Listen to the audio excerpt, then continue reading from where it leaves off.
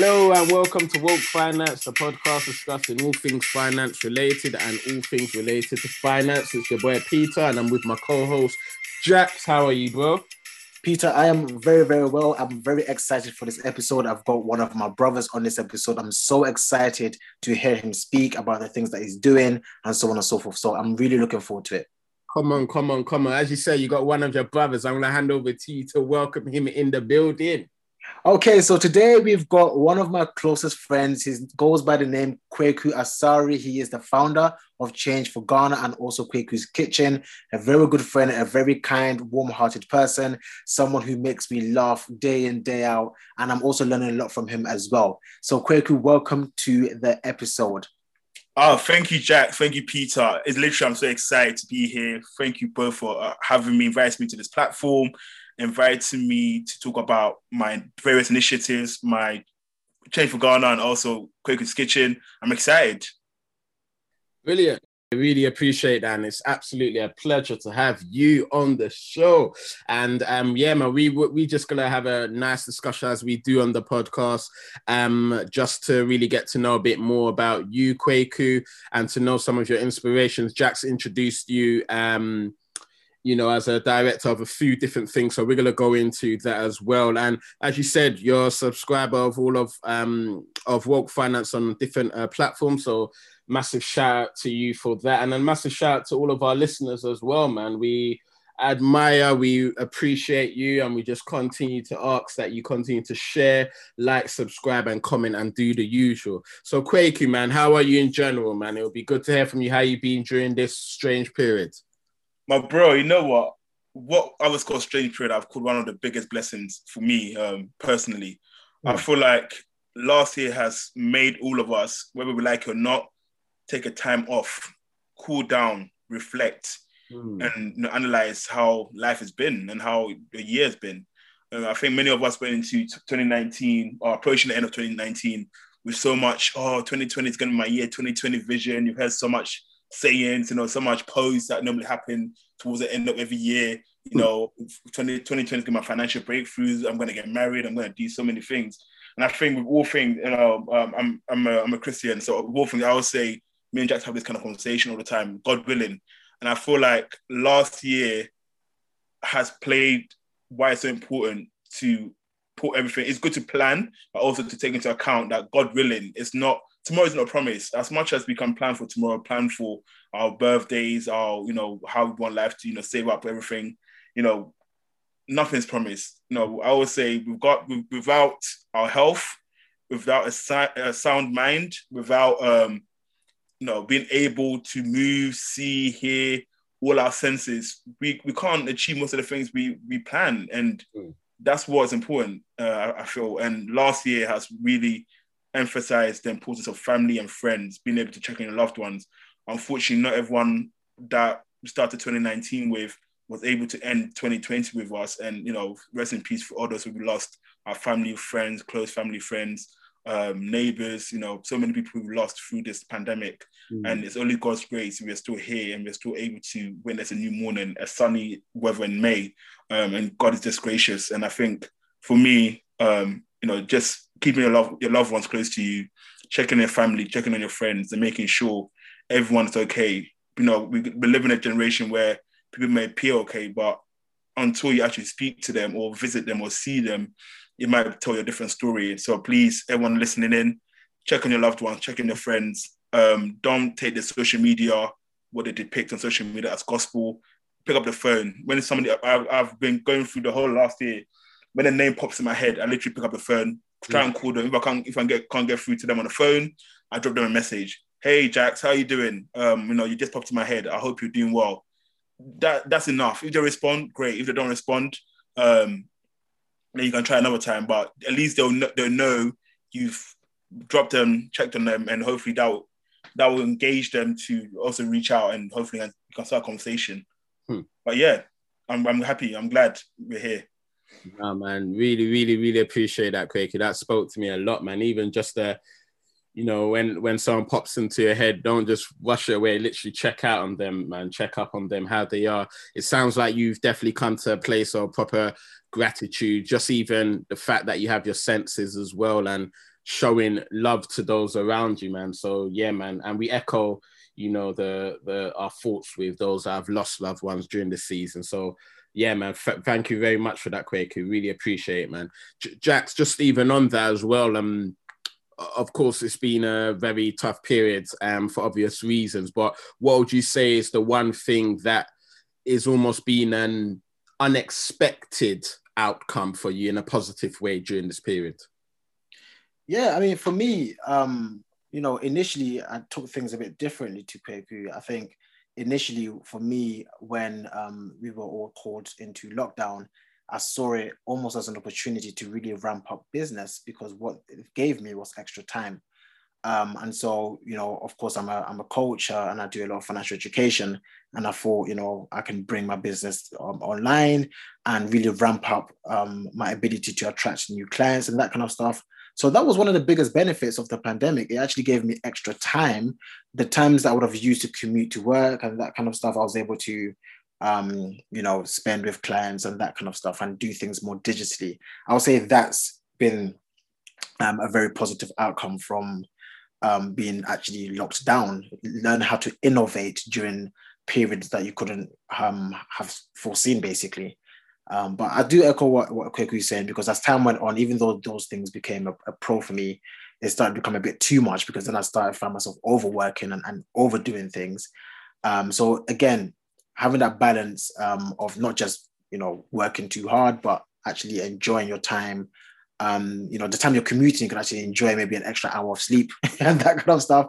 That's also been something I've kind of added to my day-to-day routine, really trying to find that balance. Brilliant, man. Thanks for sharing, bro. And yeah, definitely in agreement in terms of adding something to that time we would have been spending, whether it's commuting or doing other things, work related, that we don't maybe not have to do right now in this world. What can we replace it with that's productive for our lives? And you mentioned sleep jokingly, but some people actually need a bit more rest. Yeah. Some people need to be doing other things as well. So yeah, absolutely, man. Such a strange time, but like Kwaku was saying, you know, in all things, you know, we got to be thankful, and there's opportunities in all situations, man.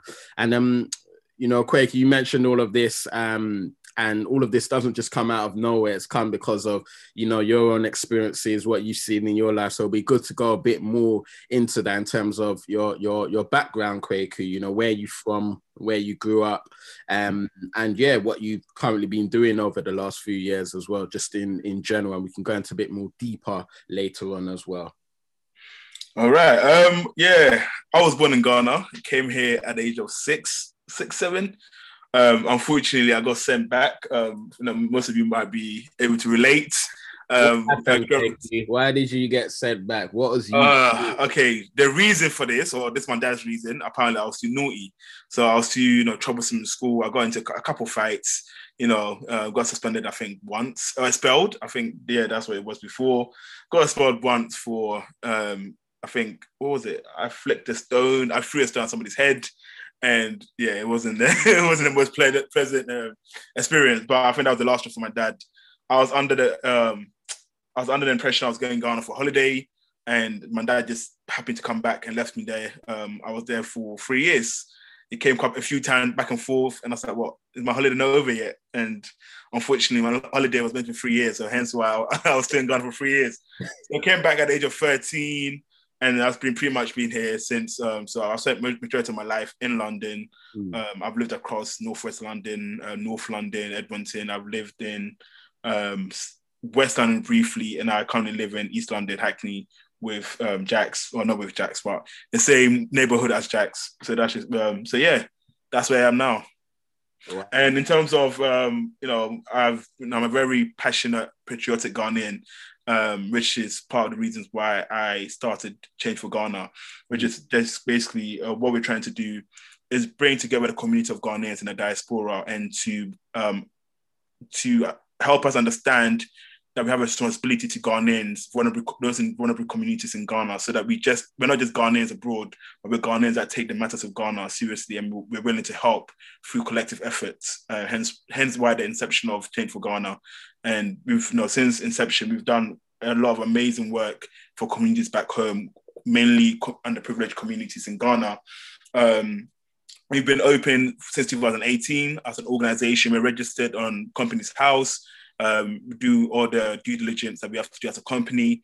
We're very transparent. That's something we pride ourselves on.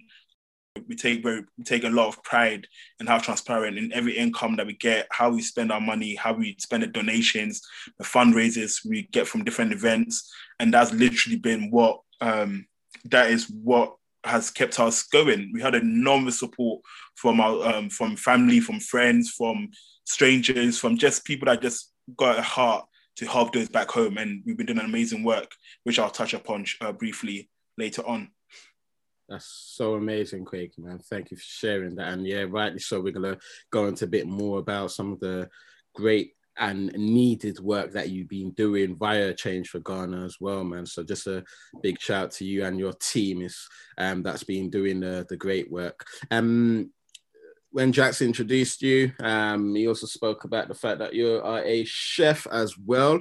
So it'd be good to hear a bit more about that, because that's something you haven't mentioned, but of course plays a large part in your life as well.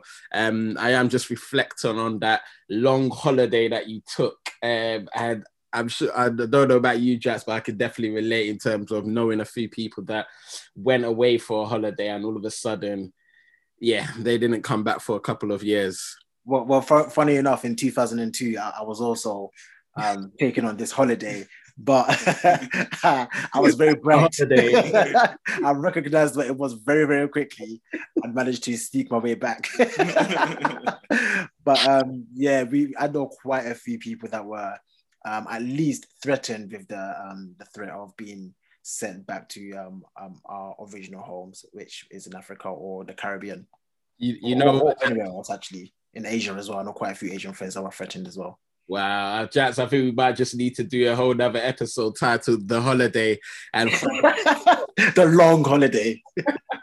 Find out what people got from the experience. But Quakey, actually on that, when you went back to Ghana, how do you feel that that relates to your life now? Because you was a bit older. I'm sure you can remember how it was as well. How do you think that relates to your life right now, actually?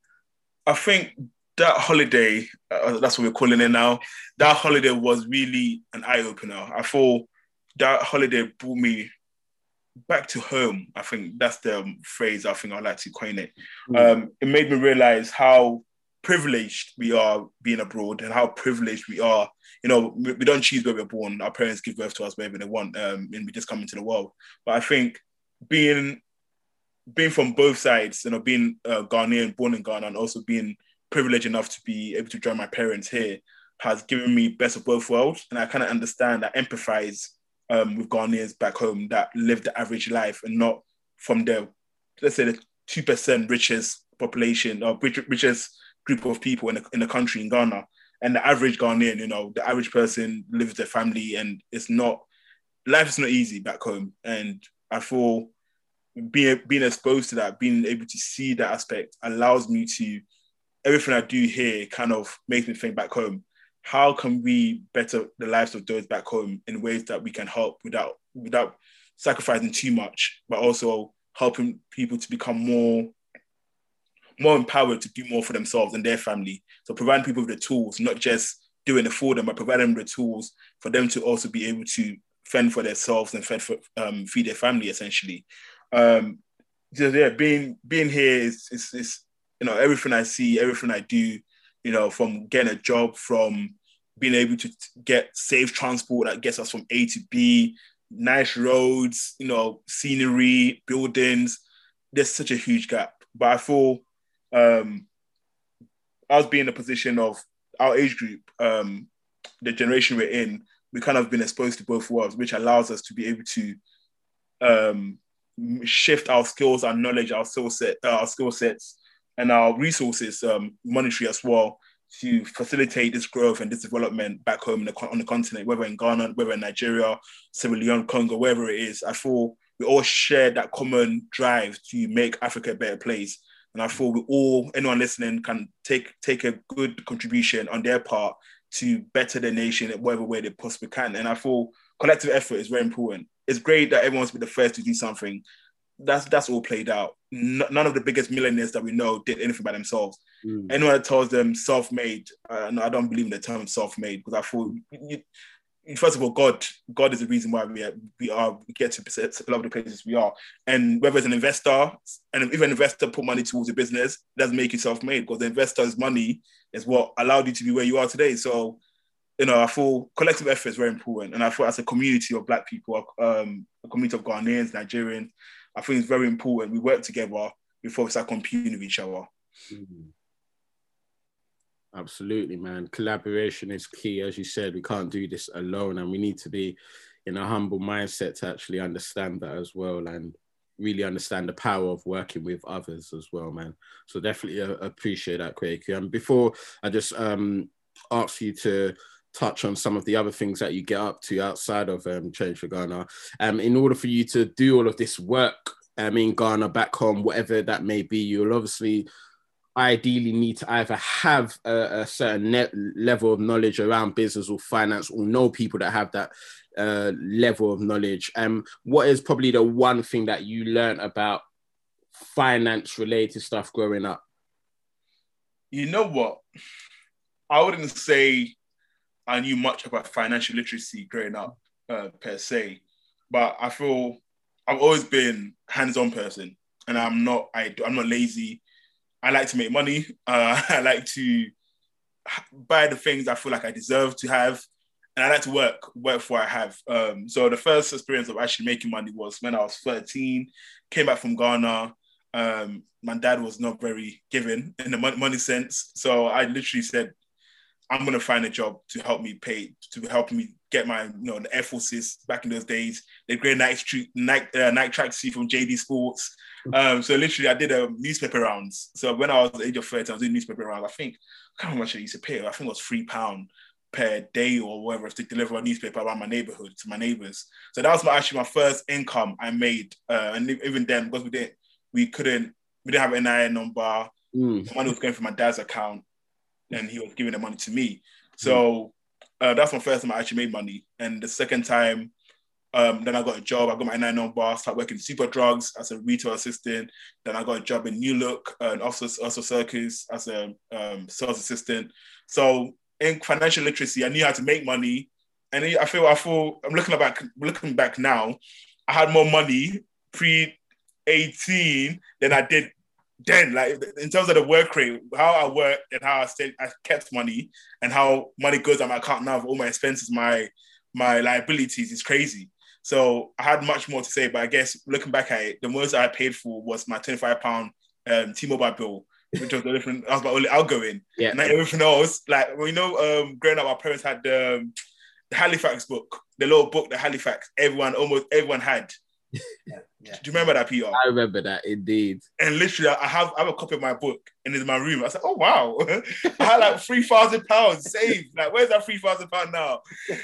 When I listen to Jack's Financial now, I'm like, oh, if I knew about financial savings and investments at that time, I probably would have had a mortgage by now.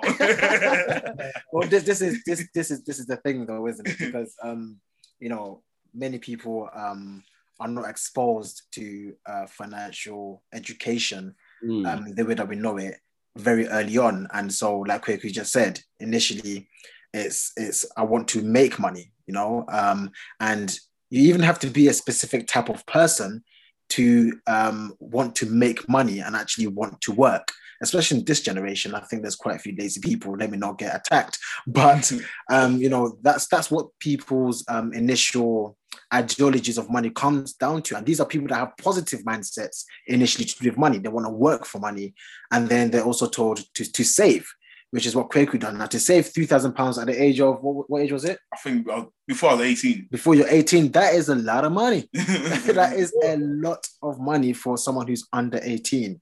And, just like we say, if maybe we knew about investing in things like index funds and that kind of stuff, you could have put your money to use back then, and today you would have been a very, very rich man. But that's why we do Woke Finance, and that's why Woke Finance as a social enterprise, we target the young ones from the ages of 11 to 21 with a specific focus much more on the 16-year-olds, because I think at that age, you probably do start making money and you want to understand how to save it, to use it and to serve you kind of thing rather than you serving money. So very interesting, Kweku. It's, I mean, well done. £3,000 before 18. I definitely didn't have that much. and I thought I was rich. I had about 500. Yeah. For real. And thanks for sharing that, Kweku. And as you was talking about your first kind of job around paper round, etc. Jax, I just realized, I don't think I know this about you, but what was your first time you started making legit income? it wasn't not that you was making illegitimate money, but what was the first time you started? If I'm really honest, my first time making money was when I was in secondary school and I was playing an amazing game called Money Up the Wall. Hey. So we used to play this game called Money Up the Wall, and to be honest, it's absolutely pure gambling. It's, some people call it Penny Up the Wall, we called it Money Up, and essentially during school, and I do not condone this, by the way, but during school we used to, people used to gather up, maybe a group of 5 people, and then we will throw our pounds. Whoever gets closest to the wall basically has a chance of winning everyone else's pounds. That was my initial introduction to making money. A horrible introduction. We should have gone very, very left if not for God, because what you don't know is you're building habits, and these were gambling habits. But yes, in terms of making real money, actually having a job, I actually worked in telesales. And this is something that I think you might have done it, Peter, as well. Yeah. I worked in telesales for a bit, and we were paid about £5 per hour, which at the time was quite substantial. Yeah. I didn't last long though, because I absolutely despised it. I was getting told no a few times, and I don't like being told no.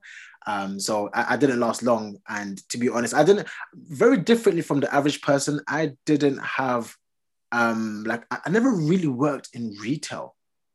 I never really worked in retail. And so really and truly, my next source of income actually came from student finance. It's just from a very young age. No, you sorry to interrupt you, Jax. You had EMA. EMA. Sorry, that's my income as well. EMA was literally. God bless whoever introduced EMA, because every Thursday that £30 dropped to my account. Plus, we used to get some bonuses every so often. There were fantastic sources of income. But yes, EMA, and then obviously student loans and student grants were actually my raw sources of income between the ages of 16 to 21, until we actually began obviously working as full-time staff henceforth. Wow, man. Thanks for sharing that, man.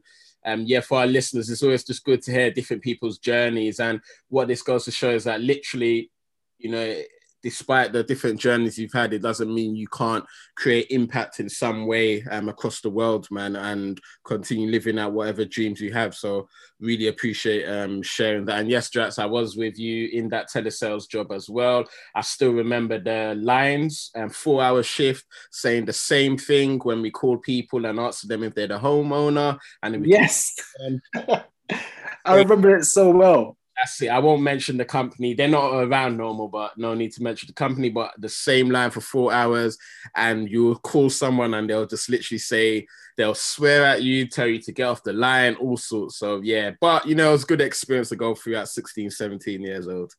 But thanks for sharing that. Kweki, before we just go straight into Change for Ghana, you obviously also do some other things as well. Do you want to talk a bit more about that as well?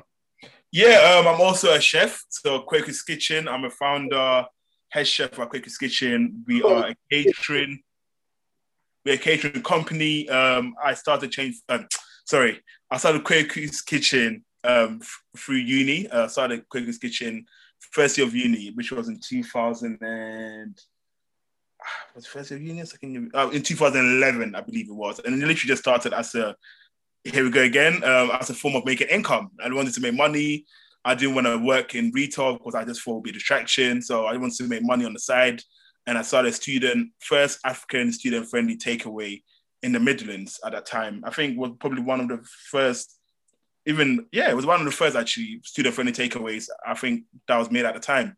And literally when everyone used to come to events in Leicester, literally I used to sell jollof rice and chicken and plantain outside my booth after the motive. I'll be in the motive, partying with everyone. Then an hour before it finishes, the jollof is already made, load it onto my car, come and sell it. I have 3 orders, 10 orders. So I literally knew how much quantities I was going to sell that day. I used to sell it for £5, and you literally used to leave the event with £500 made. So whatever money I spent on drinks, if I spend that much money, I would have made my money back plus more. And I'll go home a happy man, sleeping the following the Sunday, just resting. So that's how Kweku's Kitchen started. And I did it from the second year of uni, from the first year of uni to the fourth year of uni. When I left, I changed courses after my first year. I was in psychology and sociology. Then I changed to study sociology by itself. So I spent 4 years in uni, and it was literally a great experience. What actually inspired me to start Kweku's Kitchen was when I was reading Jack's favorite book. Yeah, Robert Kiyosaki. Robert Kiyosaki, that's it. Rich Dad Poor Dad. And although I didn't follow the exact principles my money was made from my physical work, but it just was another way of generating income to allow me to focus on my studies whilst in uni. And since uni finished, I graduated. I went into more formal professional work. I worked in architecture, so I put Kweku's Kitchen on hold for almost 3 years. Then just the work-life balance wasn't making sense for me, so I kind of took time away from work. I actually resigned from my job in November 2017, just because I was just fed up of the routine, repetitive lifestyle. No, this is not a bash at 9-to-5 workers. I'm still working 9-to-5 now, but I needed that break, and I thought that break was kind of what kind of reignited my love for my entrepreneurial journey and my love for doing what I love, which is Kweku's Kitchen, which has grown into a massive company now. We've done weddings, we do traditionals, we do 60th birthday, 50th, celebratory moments, we do weddings, we do christenings, you name it. So if you want a catering service, professional, respectful, punctual, then give us a shout.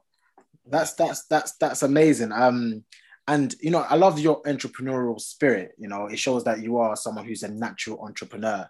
Now I wasn't a natural entrepreneur. I just liked to have fun. So just to relay of your experience at university as well. I used to like partying as well. So I actually used to do events. I used to have my own events at the University of Loughborough, and I used to get people coming down from different universities, and they will obviously charge people to enter the party. So yeah, it's one of those things in life. If you enjoy something, why not? If you can, why not monetize it? Now, of course, I don't enjoy partying the way I used to, so I don't do events like that anymore. My passion is obviously like much more with education and that kind of stuff. So yeah, also guys, I have actually used Kweku's Kitchen a few times before. I use them for my barbecues, which I have every year for my birthday. I've also used him personally as my personal chef. He was feeding me quite a few times when I was working in the city. He used to deliver food to me. Absolutely loved it. I had all my colleagues at work saying, what's that smell, Jack? What are you eating right there? I said, it's Kweku's Kitchen's jollof rice and chicken, or fried rice and chicken, which are my favorite dishes. So yeah, absolutely amazing, Kweku. Thank you. Brilliant, man. And Kweku, Jax loves these foods, so if he's happy, Kweku's Kitchen must be banging, man. Cool, nice one for that, man. Really good to hear that from you, Kweku. And I guess now would be a good time to move in more into, I guess, Change for Ghana as well, and to find out a bit more about what Change for Ghana actually is, your inspirations for wanting to set it up, and the need for a company like Change for Ghana. It'll be good, Kweku, if you can talk to us a bit more about what it is and why you set it up, and some of your inspiration for that, I guess. Yeah, Change for Ghana is literally a non-profit organization